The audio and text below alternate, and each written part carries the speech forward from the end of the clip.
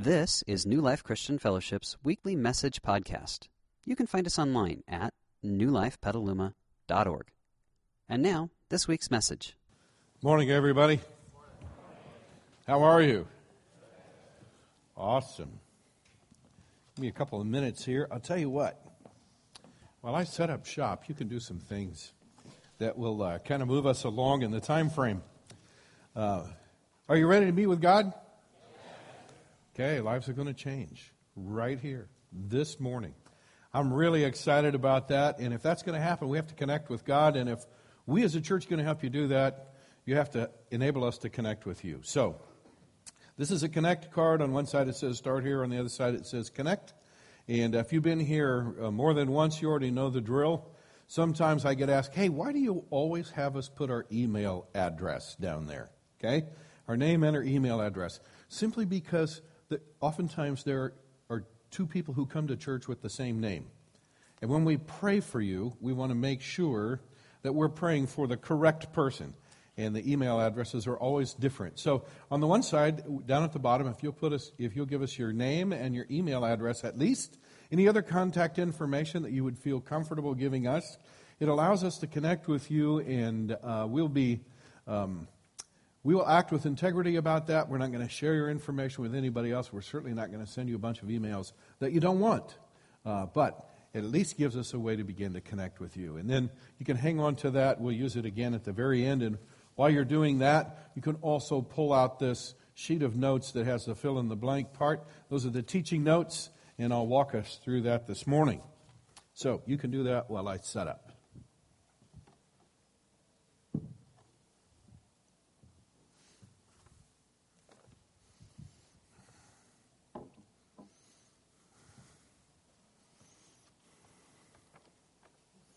What was last Sunday? Anybody remember? Easter. We talked about life change, we talked about baggage, and we talked about the people that would come to church on Easter and their lives would never be the same. And I want to say a welcome to those of you who came last Sunday for the first time and are back again. Welcome. I was so blessed. I pulled up my Facebook and I read the following post that came from somebody in this church. And they said it way better than I did, than I could. Easter is hope. Not the cross your fingers, this will maybe work out kind of hope, but the hot diggity dog, this good news has my name written all over it kind of hope. What good news?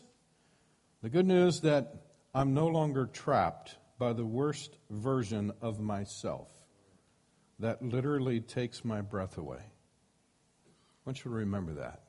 It's good. I'm being made new. I no longer emotionally or spiritually crumble when life's yuckiest comes my way. I'm given the strength I need in this relationship. This flawed world that I love and yet find so unsatisfying is not my final stop. I have a Creator waiting expectantly for me. If you're in need of that kind of hope too, Easter is for you. Is that well said? That's why we're all here, isn't it? Yes. I want to talk with us this morning about being trapped in the worst version of ourselves. Because I'm going to talk to us this morning about addiction. Would you consider that sort of the worst version of yourself? Yeah. Yeah. And you say, well, that's a buzzkill. No, we're going to talk about, I know with all of my heart and believe that we're going to apply the power of God this morning to addiction, and God's going to take some addictions down right here, right now this morning. Are you ready for that? Yes, I am. Absolutely. Now, one of the dangers of talking about addiction is that everybody knows, oh man, I got a drunk and a junkie this would be really good for them. Right? And everybody thinks, thank God I've got the morning off. So I brought some addictions. We're just going to put them up here on the table. Are you ready? So we've already talked about this, so we'll put this right here. That's right. And, a little pot. We'll put that up here.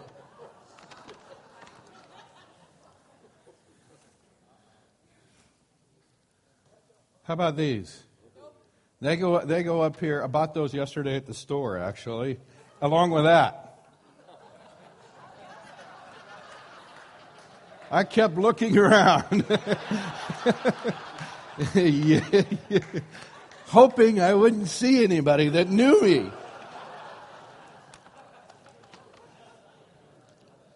Let's see, what else do I have in this bag? Oh, yeah. What about this? Pornography. It looks strangely like Horton Hears a Who on the back, but I did not buy that yesterday, all right? Just so you know, all right? Let's see. Oh, yeah, I tried not to pick on Starbucks or Pete's or anything, so how did that get in there? Yeah. How about this?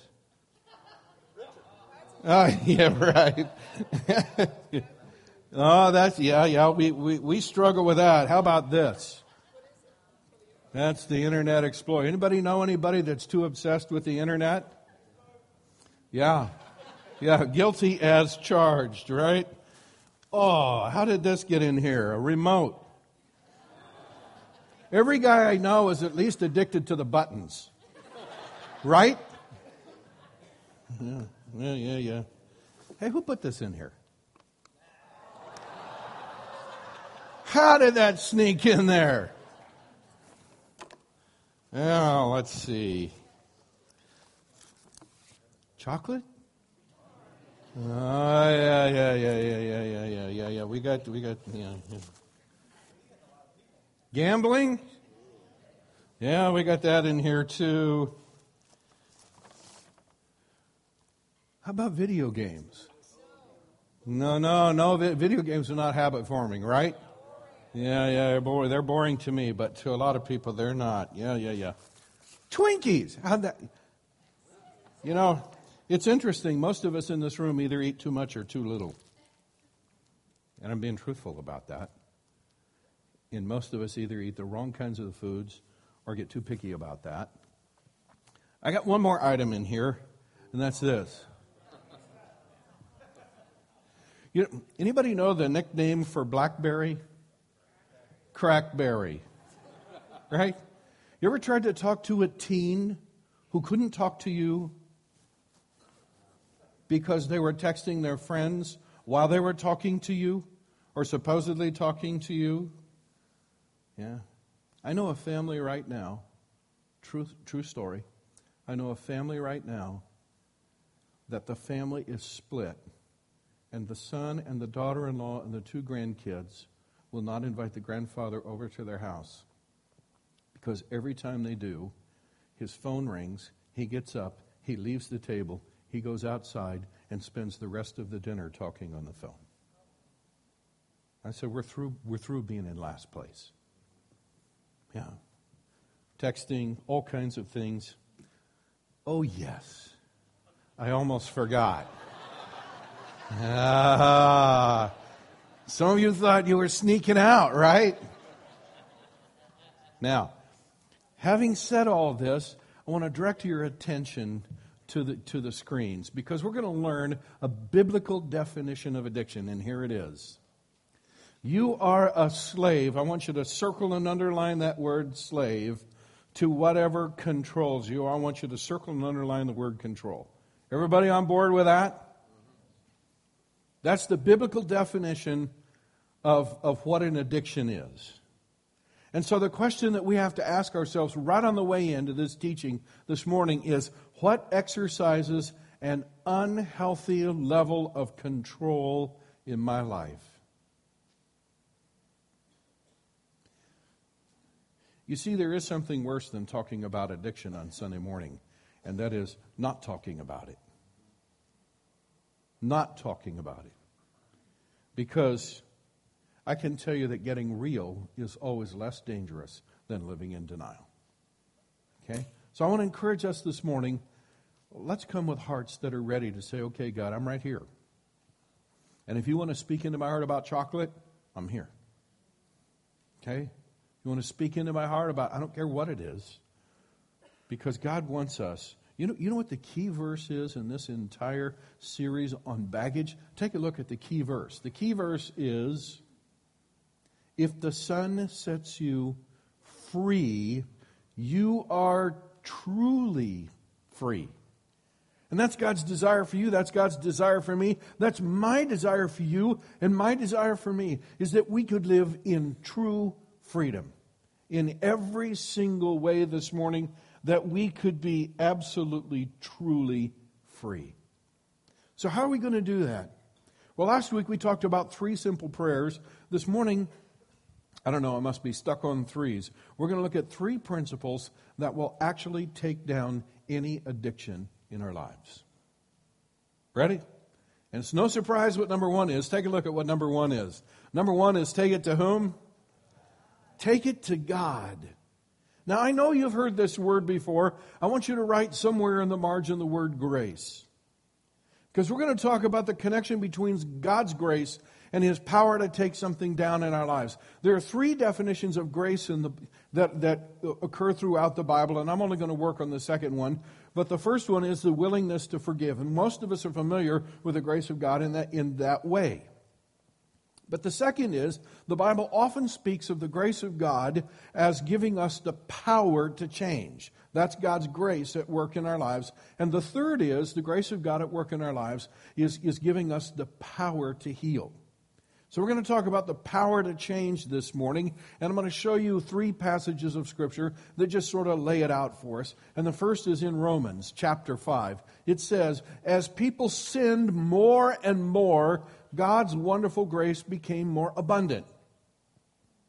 And, that's a verse that's easy to misunderstand and Paul addresses it in the next chapter of the book of Romans, but the people were saying, oh yeah, God's grace is always greater than our sin, so if we want more grace, what should we do? Sin more, right? That would make sense. No, Paul said, no. That's not what we mean. Yes, God's grace can cover your sin, but the deal is, the way that God's grace is greater is no matter how much you have sinned in the past part of your life, or no matter how deep and big and giant a grip sin has in your present life, a la addiction, God's grace is always what? Greater. Okay? We're going to see that in living color. So that's the principle right at the beginning. God's grace has the power to change us no matter how big or deep or long the addiction is in our life. Now, Paul learned this in a very personal way, and he writes about it to the people in the church at Corinth. Take a look. Paul said, well, this was actually God saying to Paul, my grace is all you need. That'd be a good thing to underline, don't you think? Because as you and I begin to take down the addictions in our lives, we need to understand right up front, what is all we need? My grace is all you need. And then he goes on to explain. God says, my power works best where? In weakness. When you face your addiction, do you feel strong or weak? You always feel weak. He goes on to say, so now I'm glad to boast about my weakness so that the power of Christ can work through me. And then Paul wrote to that same group of people, the Christians there in Corinth, and he said, actually, look in your own lives, and I want to show you how this power works in your life. He says, don't fool yourselves, those who indulge. Now, a bunch of what he's going to list after this is actually addictive sin. It's habitual sin. He says, those who indulge in sexual sin. Is that ever habit forming? Yeah, I didn't hear a real strong amen, but it is. Definitely is. He goes on, or who worship idols, or commit adultery, or are male prostitutes, or practice homosexuality, or are thieves. I did a little research on this. In the country of England alone, there were over 500,000 crimes committed last year by repeat offenders. Now get this, over 500,000, 270,000 plus of them were committed by offenders who had been charged at least 25 times prior.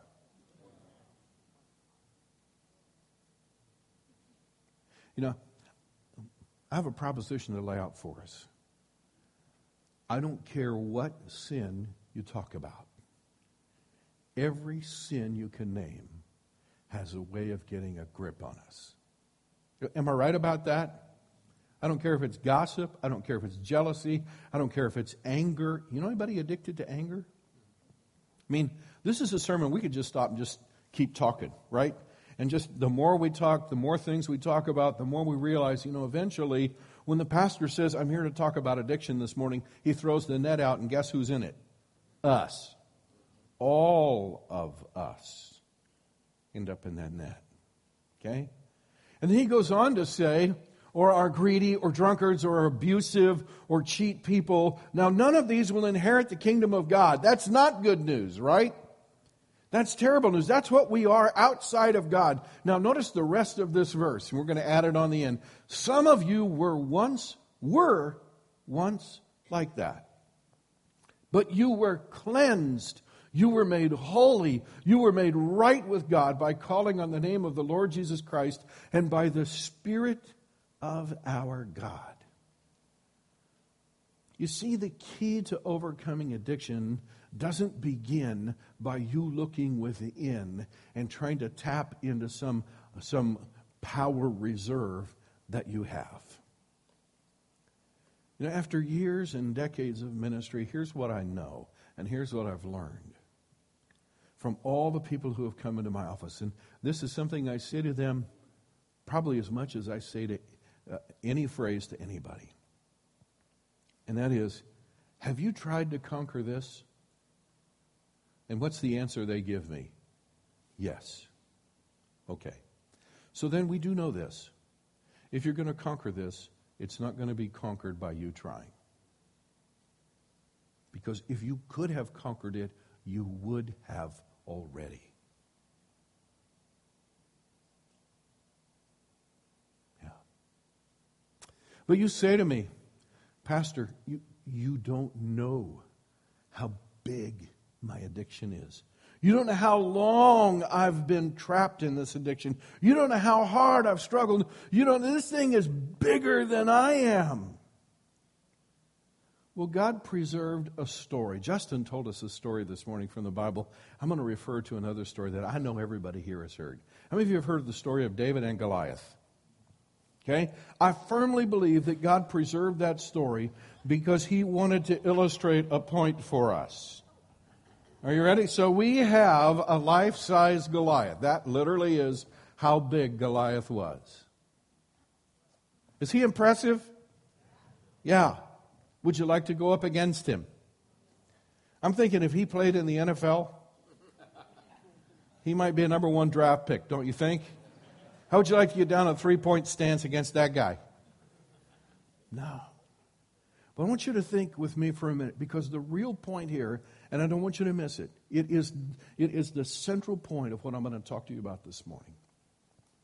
The central question in your life and mine is, will the God who empowered a 17-year-old boy with a sling and 5 stones to bring down that guy, will that same God work in your life and mine to bring down the Goliaths that we have? Is that a fair question? Okay. Now the Bible clearly says God's no respecter of persons. None. And the Bible clearly says that the same power that was at work in David, which was the power of God that enabled him to bring this guy down with just one shot, guided by his heavenly Father, will take down any giant in our lives. Whether it's pot, or alcohol, or tobacco, or chocolate, or whatever it might be. Do you believe that? Do you really believe that? Absolutely. And I want to tell you, if you don't accept that, the rest of what I'm going to say to you won't help you. Okay? You got to start right there. You know, the wonderful thing about Jesus and the wonderful thing about church, and particularly this church, we outrageously believe that. Are you on board with that? We outrageously believe that God loves us and that He's at work in our lives and that He will do in and through us what we could never do on our own. You know, you say, but I'm not sure. That might be, just sort of pie in the sky kind of stuff. If you go to any 12-step program, whether it has to do with alcohol or sexual addiction or narcotics or gambling, I don't care what the 12-step program is. I want to just read to you the first 3 steps. Ready? Admit that we are powerless over our addiction and that our lives have become unmanageable. That means I'm little and it's big. Got it? Literally what it means. Number 2, come to believe that a power greater than ourselves can restore our sanity. And number 3, make a decision to turn our will and our lives over to the care of whom? God. Of God. And I want to tell you, millions of people across the face of our planet have found that to be absolutely true because it works every time. I'm not just talking about the 12 steps. I'm talking about the power behind the 12 steps. You could have 8 steps or 13. It doesn't matter. There's no magic in the 12. What makes them work is the power of God. Number 2. Take it public. Here's what the Bible says. Share each other's burdens and in this way obey the law of Christ. It also says, confess your sins to each other and pray for each other so that you may be healed. Yeah. AA has a saying that goes through, and it goes like this. You're only as sick as your secrets. That's not in the Bible, but the principle is in the Bible. It's not until you and I are willing to get what is secretly controlling us, bring it out in the open, that we can get help with it. Now, what's our fear? Our fear is, it was the same as 3 pastors from a small town who got together for a spiritual retreat. And at the end of the second day, and they were getting ready to go home, one of them was just really moved and said, guys, one of the things I struggle with is I can't really confess my sins to anybody in my church because it doesn't work very well. So how about if we confess to each other, our deepest, darkest sins and pray for each other because I believe God would really work in us. And they looked at each other and he said, okay, I'll go first. And he said, I struggle with integrity.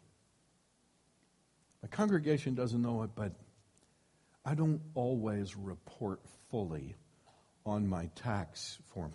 Interesting day to talk about that, right? I don't always fully report to the IRS all the extra money that I make. And if truth were known, there have been some times when I've turned in receipts to the church and there were some personal items on there. And I struggle with, said, in fact, if you looked at other areas of my life, you would see that there's an integrity breakdown. And he goes, I'm just tired of it. Well, emboldened by that, the second guy goes, okay, yeah, wow. Well, he said, I've never told anybody this, but I'm actually a closet drinker. He said, I'm ashamed to tell you this, but I have a locked drawer in my office that I'm the only one that has a key to, and I take a little shot every once in a while when no one's looking. And the coffee that I drink in the morning,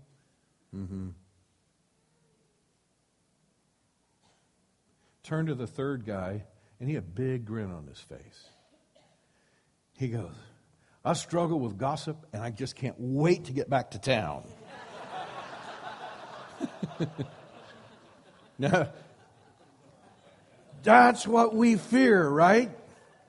That when we take it public, we're going to go sit down with somebody, we're going to share this thing that we struggle with, that somehow we're going to read about it in the newspaper the next day. Okay? I want to share with you that one of the things that we do in life groups is we have a confidentiality agreement. in all of our life groups. And we do it for this very purpose. Because the Bible says that we're to confess to each other. And the Bible says we're to bear each other's burdens. And if we're going to do that, we have to do it with confidentiality. Why? Because there are 3 prayers that we need to pray for each other. When we confess, prayer number 1 is this: pray for me. That's what we need from people that we talk to and say, I'm struggling in this area. Pray for me. The second thing we need them to do is hold me accountable. You know what that means? That means don't be afraid to ask me the tough question. If you know me well, when you confess something to me, I'm not going to ask you the question every time I see you, but I will periodically ask you, how you doing? Why? Because if you talk to me and then that becomes the elephant in the room that I no longer talk to you about, I can't help you with it. I can't be an accountability person. So I'll pray for you. I want you to pray for each other. I want you to be willing to ask each other the tough question. And the number 3 is just as important as the first 2. And that is restore me when I fall. In other words, don't give up on me. You keep praying. You keep asking. Okay? And I will reach a time when I don't fall. That'll be a great day.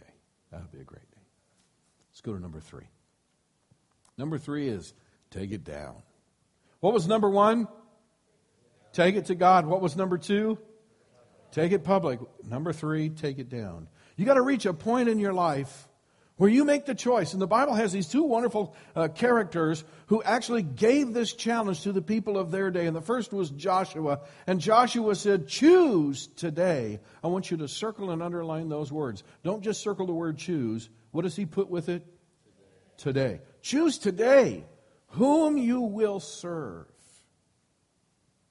Will you prefer the gods of your ancestors that they served beyond the Euphrates, or will it be the gods of the Amorites in the land where you now live? In other words, are you just going to serve the things that everybody else around you serves? Or will you serve God? As for me and my family, what choice did Joshua make? We will serve the Lord. Elijah, another prophet in the Old Testament, gave the same challenge to the people of his day. He stood in front of them and he said, how long will you waver? You ever think Elijah would be a great pastor today? He would be standing up on this stage looking at all of us struggling in the various areas of our life and say, how long will you waver? Yeah. He went on to say, hobbling between 2 opinions, if God is God, if the Lord is God, follow him. But if Baal is God, then follow him. You know, in our day and age, we don't struggle with Baal. But Elijah would say, if God is God, follow him. If addictions are the answer to life, just keep eating and drinking and doing what you're doing. Because there's really only one answer to life. Any Popeye fans in here? Yeah, some of you are old enough to be Popeye fans. You know, 3 principal characters in the Popeye cartoon. There was Popeye, and what was the name of his girl? Olive Oyl. And what was the name of his chief enemy? Brutus. That's right, Brutus.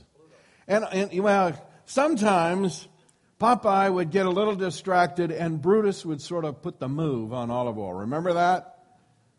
Yeah.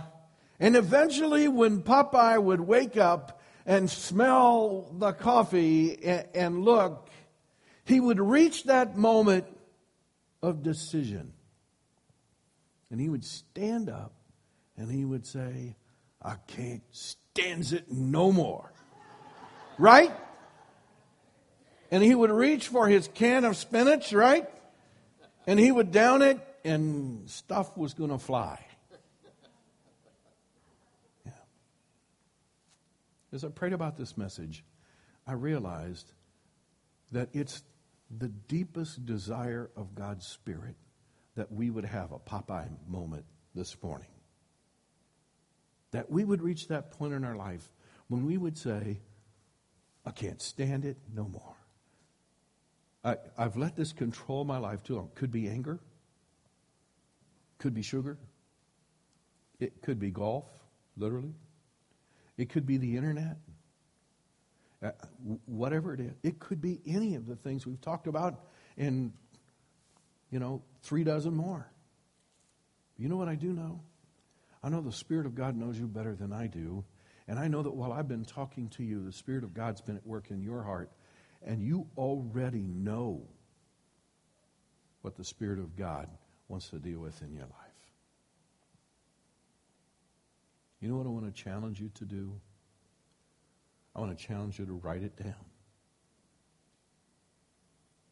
There's 2 ways we can apply this message today. Let's take a look. I'm confessing to God something that has too much control in my life. I want to stop right there. Because here's my challenge to you today. Whatever it is, I want to challenge you to talk to God about it this week. Literally, talk to Him. Because I'll tell you this, it's difficult for you to talk to God about something and then get up off of your knees and go out and do nothing about it. Because the Spirit of God will begin to work in your life. And oftentimes the reason we don't talk to God about what has too much control in our life is because we know the moment we do, He'll process it with us. Am I right about that? Yeah. I want to challenge us. Let's get real with God and talk to Him about whatever it is. And then secondly, I will share it this week with either my life group or a trusted friend. And what are we going to ask them to do? Pray for me, hold me accountable, and restore me when I fall.